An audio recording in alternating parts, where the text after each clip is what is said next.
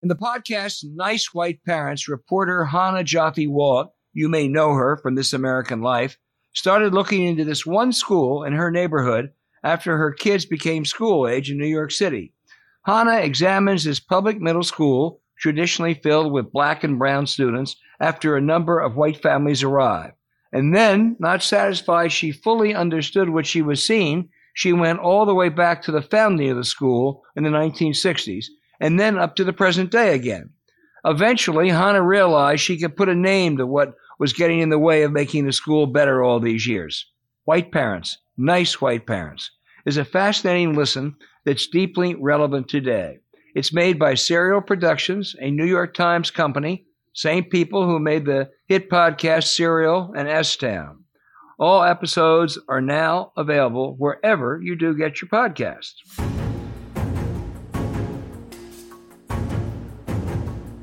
Hello and welcome to 2020 Politics War Room with James Carville, and I'm Al Hunt. We're proud partners with the Sign Institute at American University in Washington.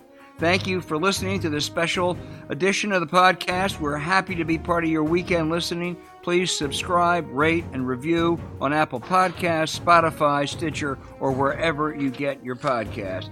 James, you remember 6 months ago we talked to Jim and Deb Fallows, America's most prolific public intellectuals, about their experiences flying around the country, getting to know communities and citizens, and really concluding that the polarization that we see in Washington is not reflected in many of those communities.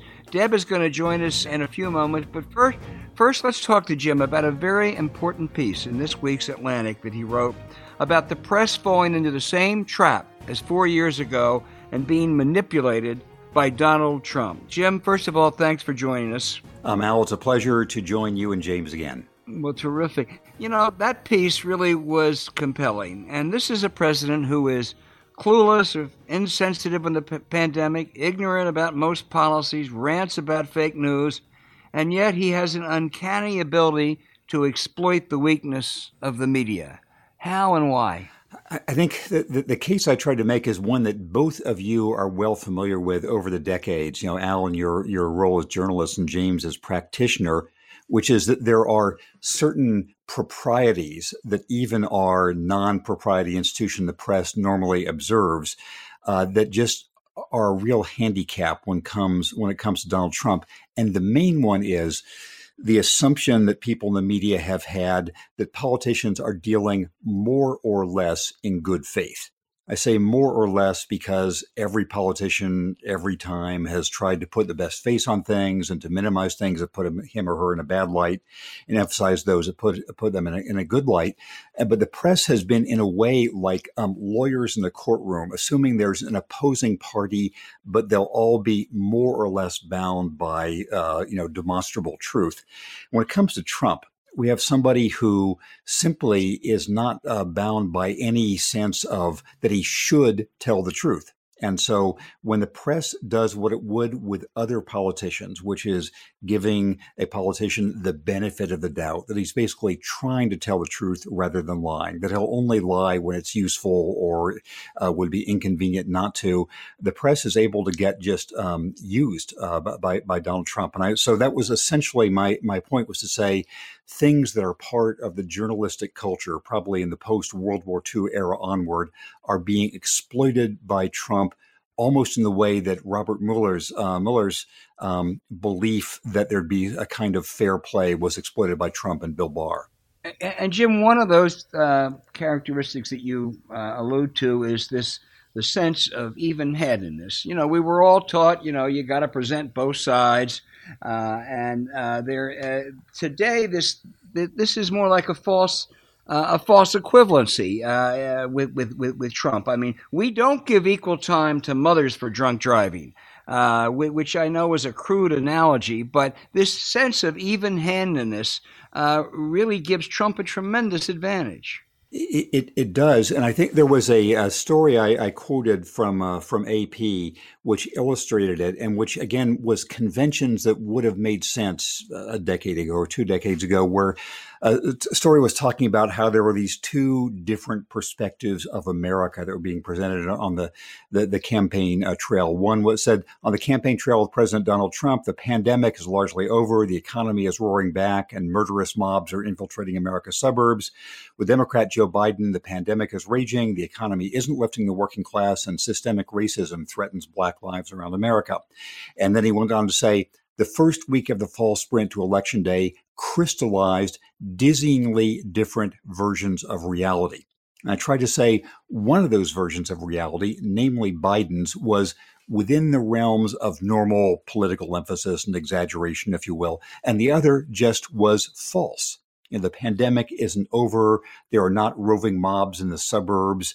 The economy is not roaring back. And so handling things where you have something that's just not true requires a culture shift from our colleagues in the media. It sure does. And it's a different time with cable news and social media, but I just read Larry Tye's biography of Joe McCarthy. And I really had a sense of, my God, we've been there before. Tail Gunner Joe used the same tactics. He'd make a phony charge. He never had a list of 205 card-carrying communists in his pocket. Then he'd engage in a smear, but then he would move on right away for the next news cycle, knowing it wouldn't catch up. It worked for 3 or 4 years, and with social media and cable news being different than it was back then, it really is a very similar tactic to what Trump does. I agree, and I think the moving on, that there are two parallels I'd mention. One is I haven't read that book, which I possess but haven't read yet. But I've read other McCarthy chronicles over the years, and there was a real lag time for when his party, the Republican Party, including Dwight Eisenhower, decided to confront him. And I think we see that in a really sort of grotesque version now, where the members of the GOP Senate majority, except for Mitt Romney with his one vote on impeachment, simply will not address things that they'd be all over like 1,000 cheap suits if those were happening in any other administration. So you have the lack of party accountability. The other is the continuing to move on charge by charge by charge.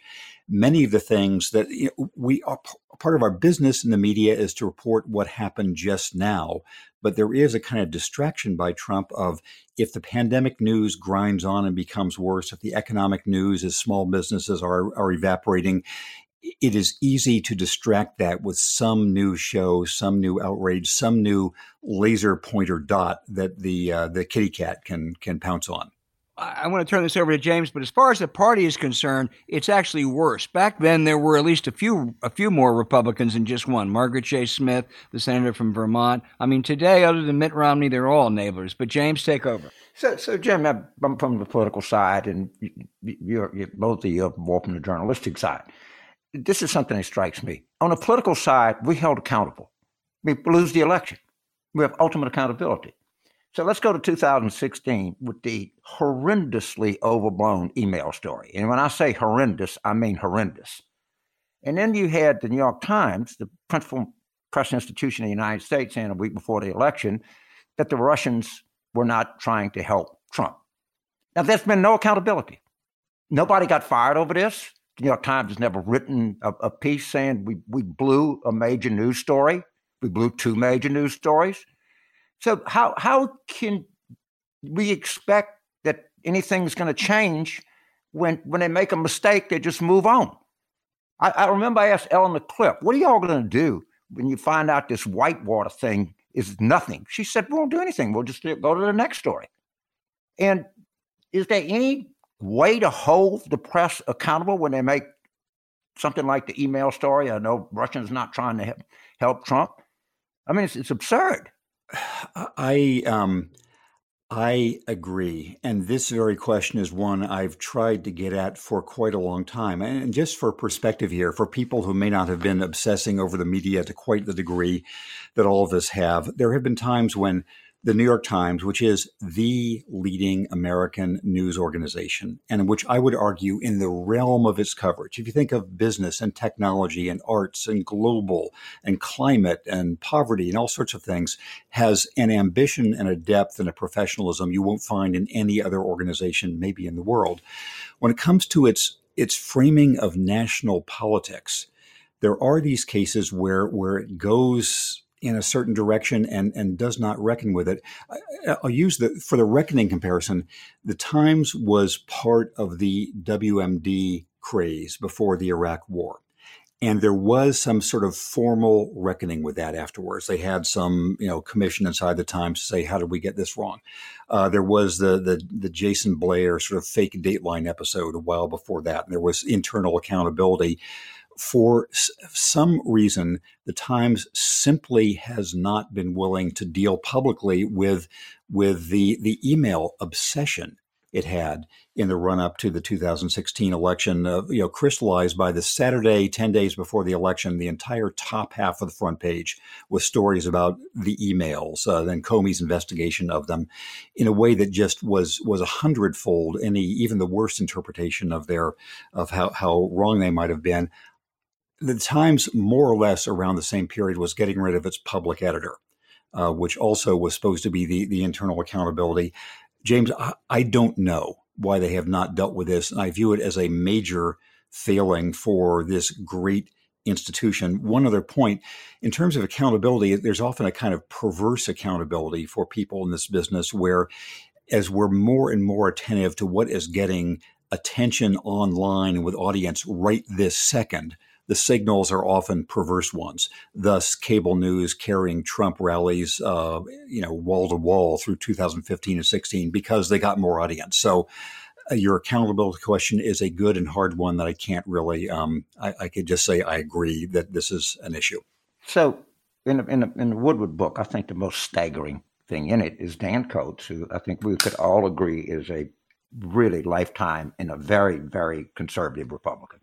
The man doesn't have a Democratic sympathetic bone in his body. I don't think he does, but he was a director of national intelligence. And he said, I can't prove it, but everything in essence, he said, I can't prove it, but everything points to the fact that he's working against the interests of the United States. Now, that Putin has something on him. That Putin had something on him, yes. And of course, I know a lot of people in the media. I know both of you. I know people all over. And I think most people believe that there's something really out of whack here. But no one, if you go to these fact-checking organizations, they're dying to say that Biden, 4 Pinocchios or whatever the hell they give, because he said that Trump was going to destroy Social Security. Of course, he wanted to make the payroll tax cut permanent, which was the funding mechanism for Social Security, but they went out of their way to say, oh, no, that's not exactly true. You can't say that. And it looks like these guys sit by the computer waiting to find something that they can put in for a Democrat. And I've observed that in my whole life in politics. They love to criticize Democrats. I mean, look at what they did to Bill Clinton. I mean, it's over a stupid, non-profitable land deal in Arkansas that turned out to be zero, less than zero. But no one, if you're covering World War II, you don't say, well, the enemy said this and we said that. And I mean, I think most journalists think this guy is really doesn't have at times does not have the interest of the United States first and foremost, which is pretty staggering. So there's a lot in what you're saying. Let me just give a sort of scattershot answer. I think that because most national journalists are Democrats, because that's the kind of person who has always gone into the press. Media owners are different. They are structurally Republicans and they're structurally wealthy people. As long as there's been a press, the people who have gone into it have been people who like to shake things up, and they've been more sort of Democratic or small L liberal in their sentiments. Because of that, I think there's been this sense over the last few decades that you have to make sure you're holding, quote, your own side to appropriate account. And it's certainly more comfortable. And I know Al has been here too. It's more comfortable if you can say, well, there's fault on this side and there's fault on that side too. You like to think of yourself as the umpire or as the referee or whatever. So I think that's why there's this search for things that you can say, well, Trump has never, ever criticized Vladimir Putin, but maybe Joe Biden exaggerated this point in his resume or something.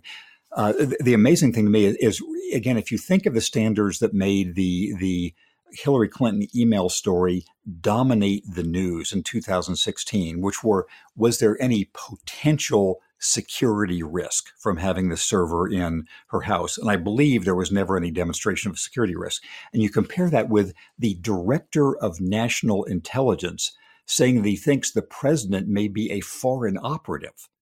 The latter has never happened before in American history. And you think it would get at least equal attention, but it was played as a sort of one-column story. Right. It's just, some of it is just staggering. And, honestly, I've been doing this for a long time, and I don't think it's ever going to change. I really don't. I don't think they'll ever hold themselves accountable. And, of course, when I get questions and I'm out on the road giving a speech, and it's, well, the media I said, look, most of the people in the media, all of the people in the media are college graduates, and almost all of them are coastal people. Well, if you get coastal college graduates, guess what you're going to end up with? A lot of Democrats. I mean, that's just the nature of what politics is today. and to interrupt, if you get people whose primary goal is not maximizing income, I mean, we all like to have money. I'm glad I have as much money as I do. But if you went into journalism and make a lot of money, you were making a mistake. And so that sort of funnels it to a different kind of people than become financiers. Yeah, it does. I just want to jump in, and I agree with almost everything that you said, Jim. I would, he's made a mistake or two, but I give Glenn Kessler of the Washington Post great credit. He has held Trump accountable better than anyone. And yeah, occasionally he may try to be too even-handed and do something that's a reach for Democrats. But if you look at that fact checker in the Washington Post, Jim, I think he's done a pretty darn good job. I think that yes, I think and I have not studied his long record as carefully enough to be able to say, oh yes, I entirely agree or I differ on these 5 points. But I do think that there are ways in which the media have been trying to do something, and just in the last couple of weeks, I've seen more people willing to use the word lie. I think the New York Times has an almost religious aversion to using that. But Brian Stelter on CNN has been coming out more and more saying, these are lies, not other people there too. Can I do a sort of related pivot, ask you, James, a question that draws on something that Al was saying? Mm-hmm. So, you have more operative political experience than the rest of us put together and squared. Purely as a matter of political advantage, I can't understand why none of today's Republicans has chosen to be Margaret Chase Smith, as I was mentioning before. Margaret Chase Smith is known to history decades later for having finally stood up against Joe McCarthy. Why doesn't even one of these Republican senators think that would be a smart path for me? Whether or not it's a right path, it would be a smart path. Or why don't they do that? Right now, it's not a smart path. If you do it, you're going to lose a primary. It is that simple. Jeff Flake did it, and he couldn't even run. All right? I mean, and they're just corpses all around you of people that have spoken up. And then the backlash from Republican voters is so intense that, you get in a meeting and say, this it's uncomfortable. I should say something. It's going to hurt me in the general. And so I'm sitting in the meeting. I'm a Republican, James Carvin. I said, well, it might hurt you in the general, but it's going to kill you in the primary. And look, let's just get to the primary, and then we'll go to plan B. And I mean, the reason is, and he instinctively knows that, and he keeps his base, or his base is now the Republican Party, about 85% of it, that he can't. And he's got him in a terrible bind because you stay with him, it hurts you in the general, but if you do anything else, the voters come out. Look at Lindsey Graham. I mean, he's running significantly behind Trump in South Carolina because there's this feeling that among people like me, and I'm sure you and Al, that Lindsey's been very pliable in this and has said, has been all over the map. But they dislike him for that fact that he has been pliable and all over the map, and they're punishing him. There's a good chance Harrison could win that seat. And he might win it on people voting for Belso, or whatever his name is, a libertarian. They kind of go to Lindsey, and his numbers are not great with Republicans. But that's what really drives this. Let me jump in and just throw one thing, Jim. I spoke last week to a very, very close friend of Mitt Romney, who talks to Romney all the time. He said two things about Mitt today. He said, number one, he is ostracized by a lot of elements, including some of his colleagues in the Senate. I mean, literally ostracized. And number two, he said, every time I talk to him, he's never felt better. He just he's looser. He just and that's that's what his grandchildren are going to learn one day, like Margaret Chase Smiths have. Right. He's the guy's worth $500 million. He's got real cred in his home state. And he was a presidential candidate. He was a governor. He's in a lot different position than Joni Ernst or Tom Tillis. I mean, he just is. And so how about if you think of people who are not going to run for another 4 years, or are retiring, or are independently rich, or are old? What leverage does it? Why don't they see 20 years from now this is going to look better? Again, I'm James, just if you were there advising him. Lamar Alexander being yes, exactly. number one. Yep. And what I hear, I think Albert, but that he agrees, but he doesn't want to hurt Mitch McConnell. Bush is scared to endorse Biden 43 because he's got a lot of friends as Senate Republicans. All right, I'm just telling you what is out there, and it kind of makes some sense. But Lamar Alexander should be front and center on this. Even Bob Corker, who was pretty critical, but just hadn't said very much in retirement. Mm-hmm. And they, because he's got interests, and everybody wants to stay close to all their friends in the Senate, and it's unfortunate. And you can boil it down to it's actually a lack of courage. What would it hurt Lamar Alexander to say something? The guy's been governor of Tennessee, he's been president of the University of Tennessee, he's been United States Senator from Tennessee. He's retiring, and he doesn't want to hurt his colleagues in the Senate. It's at the expense of telling the country that, well, of course, which Lamar Alexander knows, at best we have a raving idiot in there that at slightly more, but it might be somebody who doesn't have the interest of the United States at heart. Kind of hard to see how he does.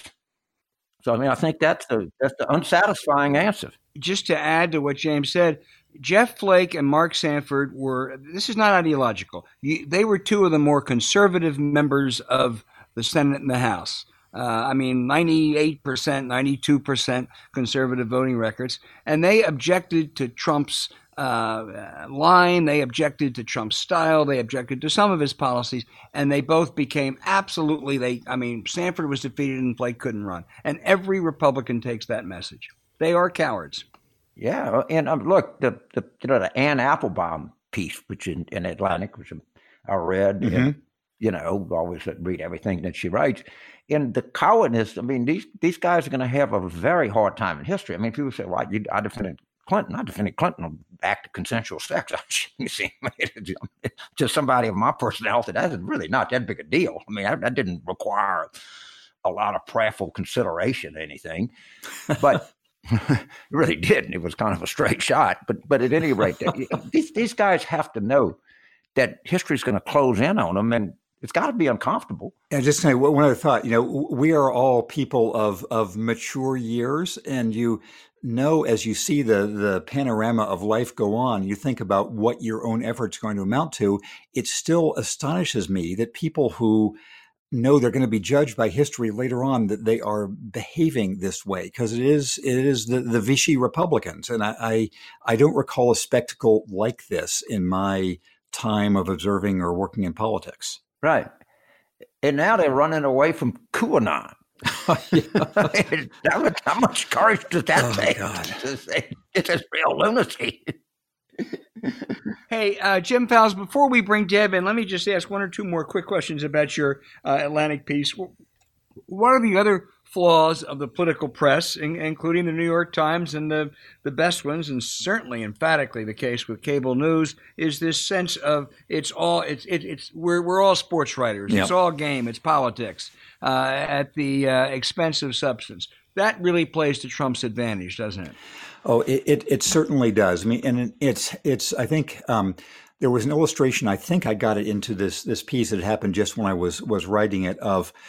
Biden was going out to give one of his speeches, and the questions yelled at him by the press scrum were all sort of tactical questions. How are you going to deal with the Hispanic vote? How are you going to address this issue, et cetera?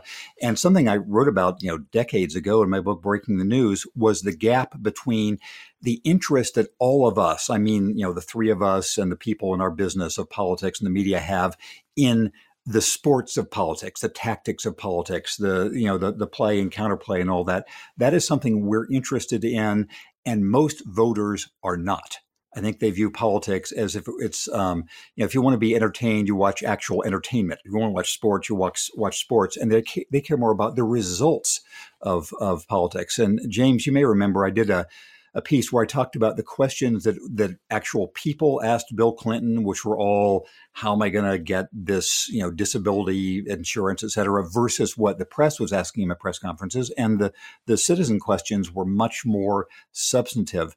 And I think that Trump has more fun dealing with just the tactics as opposed to anything about the realities of what he has done economically or internationally or all the rest. So again, it's a way of distracting attention from rendering judgments about how American government. Yes, but that's what Bill Clinton's famous line is: they want to make this about my past. I want to make it about your future. It worked pretty well, I've got to tell you. Yes, it worked. In fact, look, this is giving me a small example, but it's something overnight. So, of course, everybody's panicked and polls. So I see this headline in Politico. And it says, Trump narrows gap in Wisconsin. And I saw it was a Marquette Law School poll. I said, damn, that's a pretty good poll. Oh, God, what happened? Well, one poll was 49-44. The new one was 47-43. That's the same poll. But they're going to get more clicks by trumpeting this, that Trump is coming on strong in Wisconsin. I mean, they love if they're 30 polls that are good for Biden and one that's bad, I guarantee you they're going to go to the bad one every time. There was what was that, Albert, the Susquehanna College poll in Pennsylvania? In Pennsylvania, right. It was the outlier, but it got much more attention. Listen, as a practitioner and a guilty practitioner, sometimes I confess, there's an intellectual laziness, Jim Fallows, to playing sports reporter. It's a lot easier to write a story saying that Trump talked about the economy because he thinks it'll help him in the Midwest and, with suburban voters or left-handed Lithuanians or whatever, than it is to say, hey, here's what he's done, here's what he says, here's where they don't square. And we do that all the time. I agree. And partly it's, as I was mentioning, and as we all know, it's something that we like. Also, it's the field of expertise for most people in this business. And, if I hear about, I've been once in my life to the Emirates.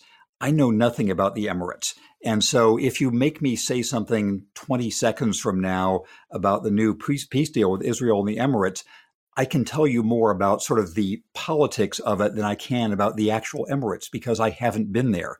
And so it's natural, I think, for political reporters to bring everything onto their home terrain, which is why the best questions during the pandemic have been from public health reporters and medical reporters and science reporters as opposed to political reporters. Well, I agree. Jim, James, one more question for Jim, then let's bring Deb in. Yeah, I had a question for Deb, too. Oh, I'm listening. Yeah. So, Deb, I have a question for you because you're one of the better observers of the human condition. Howard Stern said that the reality is that Trump hates his supporters. And I thought maybe Howard, and I don't listen to Howard Stern, but he's obviously a smart guy.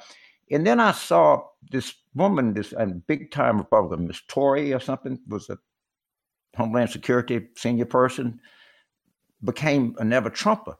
And she said that when it started, Trump said that's good because I don't have an excuse not to shake hands with these people. And I don't know. I think Howard Stern had a real human insight. Deb, you have any just observing things? You think that has any validity? Yeah, I think it has a lot of validity that you certainly don't see Trump hanging around with anybody but his friends on the golf course or going out to drink a beer in the bar the way Bill Clinton did. I think there are these moments of these visualizations of truth that come out occasionally.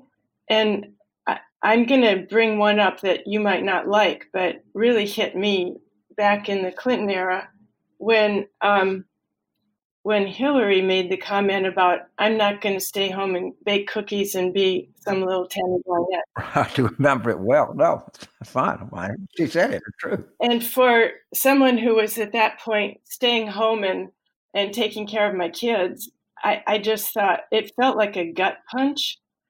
I just don't know. I think that in this case with Trump, that was spot on.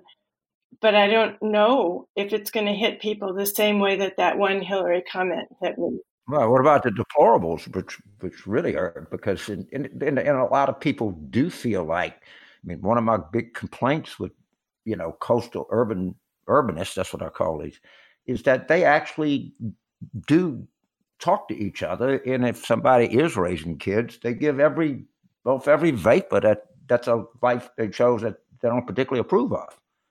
And I think that's a fair, and that's why I think to some extent this kind of metropolitan triumphalism or urban arrogance is a real problem in parts of the Democratic Party. I don't think that Joe Biden or Bill Clinton in any way give off that. I don't even think, President Obama did either. I mean, he had a couple of unfortunate, was trying to explain to other people. He was a little more of a technocrat and an urbanist than say Clinton was, but I don't think he gave that off very much. But it is something that people are tuned to, and it's something that I think Democrats need to be very, very careful about. Deb Fallows, when you all traveled around the country on that single-engine plane for a couple of years to all of these communities, you were talking to the real people. And when we spoke 6 months ago, which is just as the pandemic was starting to surge, you talked about how those communities weren't as polarized as our politics in Washington. There was a sense in some of those places of coming together. You've stayed in touch with some of those people during this terrible ordeal of the last 6 months. How do they view things now? Yes, we've tried really hard to stay in touch with all of our old buddies and make some new ones during the pandemic, and have been doing it, mostly by Zoom and by webinars and phone calls and everything else. And I've learned kind of more of the same. In the conversations that I'm in, they still do not go toward national politics. I guess it's because, who we are and what we are writing about. We're writing about things that are happening locally. But for example, I've been on calls with groups across South Dakota since March, twice a week. This is how many months now? 6 months worth? And I feel like I've gotten to know a lot of South Dakotans. They call in and talk about two things. One are kind of structured conversations about topical things. And lately it's about, what do you do with the extra money left over from the CARES Act? We've got this money sitting out there. What are we supposed to do about it? So they'll bring in people from the state government and the legislatures, and then people from the town saying, how can we spend this money? What's legal to do? And where is it most important to us? And just have a giant, 2-hour talk about this. Even in talks like that are going toward national issues, I have yet to hear a comment about the governor of South Dakota or the politics of South Dakota. Once I kind of ventured into that territory a little bit, and I learned really quickly that I shouldn't go there. And honestly, I don't know what the politics of the people who are on those calls for the last 6 months are. I could go look them up. But from what they're talking about, it's still very locally focused on here's what's going on here, and here's our problems, and here's how we're going to fix them. And it's happening with more of a sense of practicality and urgency right now. Like, we've got this money from the CARES Act that's left over. We've got problems here, so where should we spend it? So it's really interesting that, I'm sure when they get off these calls and go talk to their friends, you get a lot more national political chit-chat. But when it comes to doing the business of the state, it's not in the conversation. How about the pandemic? Because that state's been hit pretty hard per capita. Do they talk about that? Yeah, and they talk about it not so much in terms of, they talk about it factually. At the beginning, it was, we don't know, there wasn't anybody in the state who had tested positive for COVID. And then there were a few, and then there were a few, and then there was Sturgis, and now it's building up. But it's not so much a talk of COVID itself. It's the implications of what's happening in the towns. Like, the businesses are having trouble because nobody's going outside to shop anymore. So how do we shore up the businesses in town? And it's gosh, we've got a lot of new people coming in from the cities, meaning Minneapolis and St. Paul, and they want to buy up the real estate here. And we have this tension between we can use the revenue from these new people. We can use the kind of excitement and new ideas and entrepreneurialism from the people who are coming to our towns. But we don't want to step on the toes of the people who are there with a coffee shop by saying, hey, somebody from Minneapolis wants to come in and put in a new coffee shop. We don't want to hurt their feelings. How do we deal with this? So it's really interesting that it's even, in the implications and spillover from COVID, it's about how do we deal with this in our own backyard. So I find it interesting that they don't want to talk politics with you. Why do you think that? I would be surprised if they did want to talk politics with me, because we've never found that in the now, how many years, Jim? 6, 7 years that we've been reporting. The issues that are more vital to what they can have agency about are local issues. They're going to go vote, but whatever's going to happen is going to happen. And they have to they are intent on paying attention to what they can have some control over or influence over or authority over. No, okay. I mean, just with the election and the attention, I think that their silence, there's something about their silence that I find intriguing. Well, I guess it's also because I'm not asking the questions. I'm not going into the diner to ask those questions. And if you did, we've seen it on TV. There are opinions. And so this is a balance of, yeah, there are opinions, but boy, there's a lot of talk going on that's not about the national election. One observation about this. So I've seen Deb on these Zoom calls over the last 6 months where it's usually her with a couple dozen South Dakotans. They get together all the time. And what's interesting is that I think they're not talking among themselves about national politics. These are not conversations Deb is running. This is her as one little tile of many dozen South Dakotans. And it's sort of not coming up among them. Right. I just have this theory. And of course, when somebody has a theory, they're always looking for evidence to buttress their theory. Right? That's the theory. But when people say about these Trump voters changing, all right, the way I explain to people, look, if LSU and Alabama play and Alabama wins, I don't become an Alabama fan. But I may not go to the trouble to go to the next game. Or I may not want to talk about it. So, you have this conversation on Sunday, you avoid talking about it. All right. And I think that what's happening in this loosening of Trump's support is yes, they still voted for him, and there's still a lot of him they culturally identify with, but they're not. Over a period of time, we'll see on Election Day. I think one of the big surprises here, and I'm going to be kind of public about it, is we're going to be surprised how much better Biden has done in these hard red areas than 2016.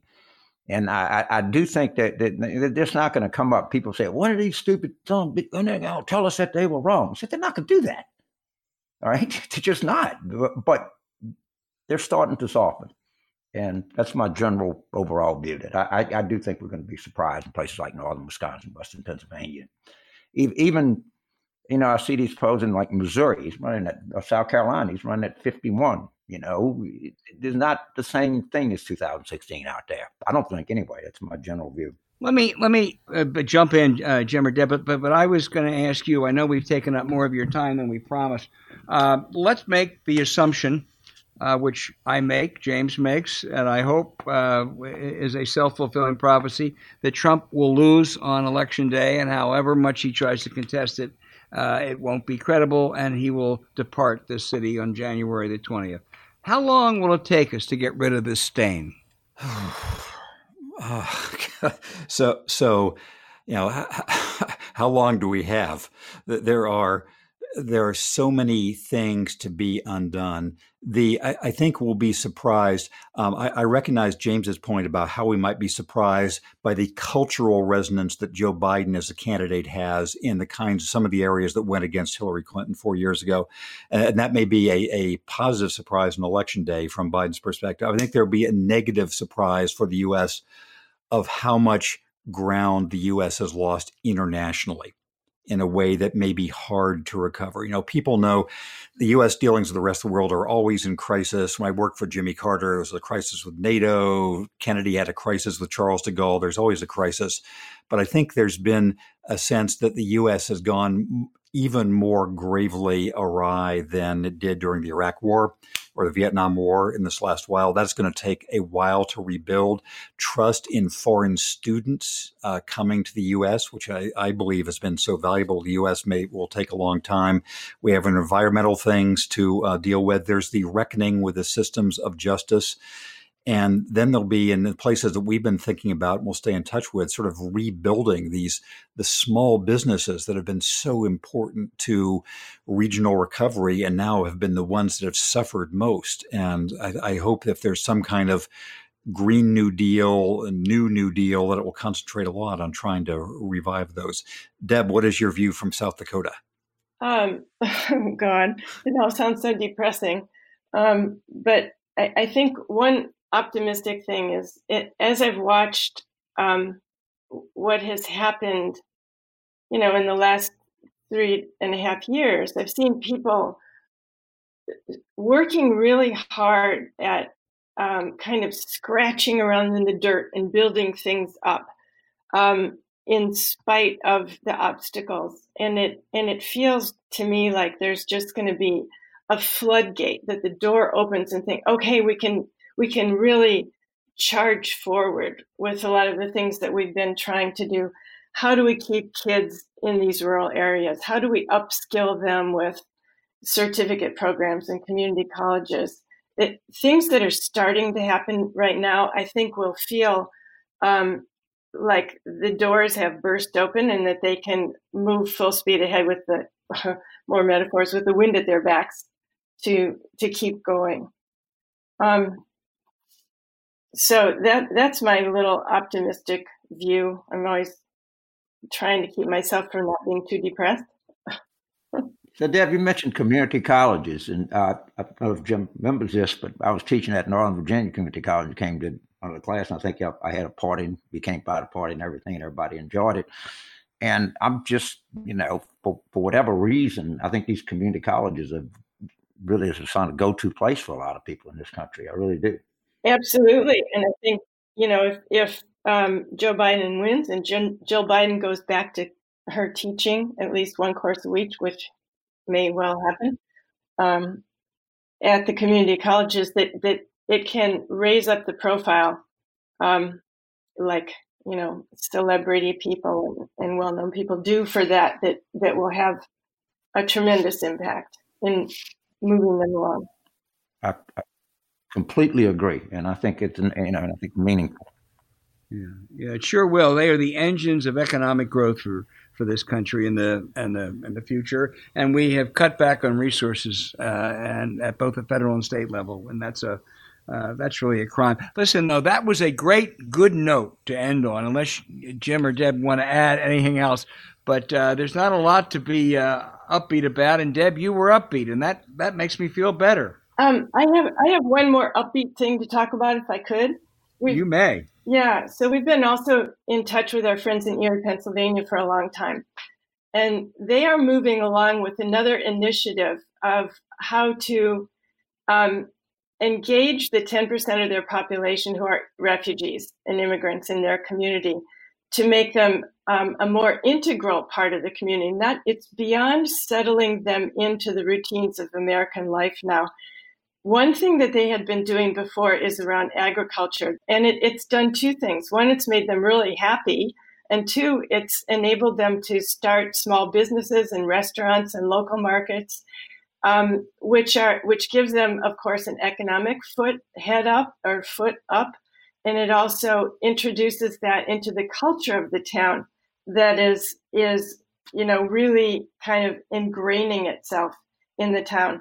The second effort that I just learned about has been happening just recently, and it's around the arts. That there's a regional arts group in that part of Pennsylvania that has given grants that Erie, in particular, is applying towards the same population of refugees and immigrants to help them make their art and make it more accessible, put it into places where more people will see it, and encourage them to build it into the context of the town so that it's not only here comes this foreign art, but here's how it reflects on where they've been living in Erie. And it's, those two examples of agriculture and art and bringing a broader community is how America started. And it's how in this one microcosm of lots of refugees in a single place and immigrants is really blossoming and encouraged. So that's a really upbeat note, I think. So I've been to Erie many times because I've worked in Pennsylvania a lot. The richest guy in Erie is a mega Democratic donor, right, named Tom Hagen. And I don't know how many hundreds of millions of dollars that he's given to Erie and built stuff. And he's a very modest man. He's kind of a good friend of mine. In fact, I'm going to call him after the show and tell him we talked about Erie a lot. And it's a very unique place in America. It's kind of isolated from the rest of Pennsylvania, and it's kind of stuck between Buffalo and Cleveland. And that state park there is one of the Presque that's Isle. a beautiful place. Yeah. Presque Isle. Yeah, it's just terrific. And it's a community that got taken some headshots, but seems to be in the fight and coming back pretty good. They have a great little state college there, too. And, this conversation, Deb and Jim, encapsulates the problems with the media. I was going to ask Deb about Erie as a swing county, one that I was really, really watching. And she instead talked about the substance, about what really was going on, about what really matters. So thank goodness we were able to listen to Deb rather than my shallowness. But anyway. Y'all are great. Y'all are American treasures, and I mean that.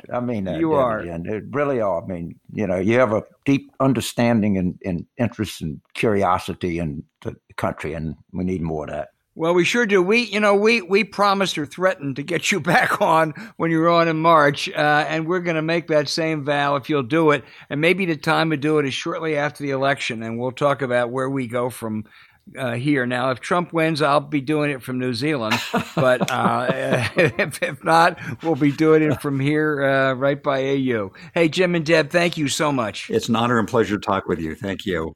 Thank you. You bet.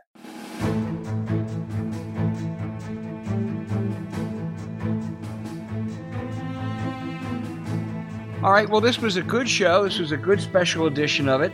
And I'm glad we were able to do it. I have a question. Go ahead.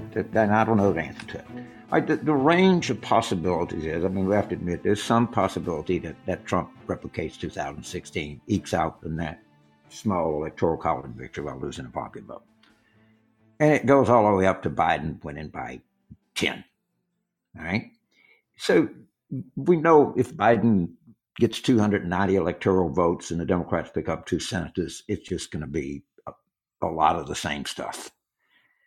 What is the popular vote number that you think, and I don't know what it is, and that you think would signify that Trump is gone, that the country just wants to move away from this. This is a bit of a cop-out. It certainly has to be more than 5. It doesn't have to be 10. So it's kind of what you see. I think if he wins by, 7 points, and I think if that happens, you're going to pick up, a net of 4 or 5 senators at least, and you're going to probably pick up 8 or 10 House seats, and that'll be over 300 electoral votes. That'll be in keeping with Clinton's 96 win, certainly with Obama's 08 win. That's decisive. Do I think that Trump will ever concede and be civil about it? No, because that's not in his nature. But I think it'll be harder. My biggest worry then, though, after that, James, and it probably would take more than that to really do away with Trumpism, if you will, is that you're going to have Republicans who aren't – I think Joe Biden – is either naive or he has to say this, but this idea they're going to get cooperation from Republicans, I'm skeptical. I am too, but I keep coming back. That 2022 Senate map is tough. It is, and it's going to have some. Yeah. But that was just a great show, and I think we should keep our conversation going, to which there is no right answer to, till we see it. What would signify a clean break with this? But obviously, that's what the country needs more than anything else. Well, good. Let's do that every week, and let's go and we'll get the Fallows back after the election, because I learn something every time we talk to them.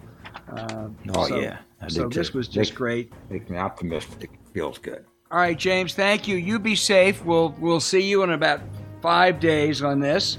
And I want to thank everybody for listening to this special edition. And please continue to subscribe, rate, and review Apple Podcasts, Spotify, Stitcher, or wherever you get your podcast. Give us a 5-star review if you can. This is Al Hunt saying goodbye, and be safe.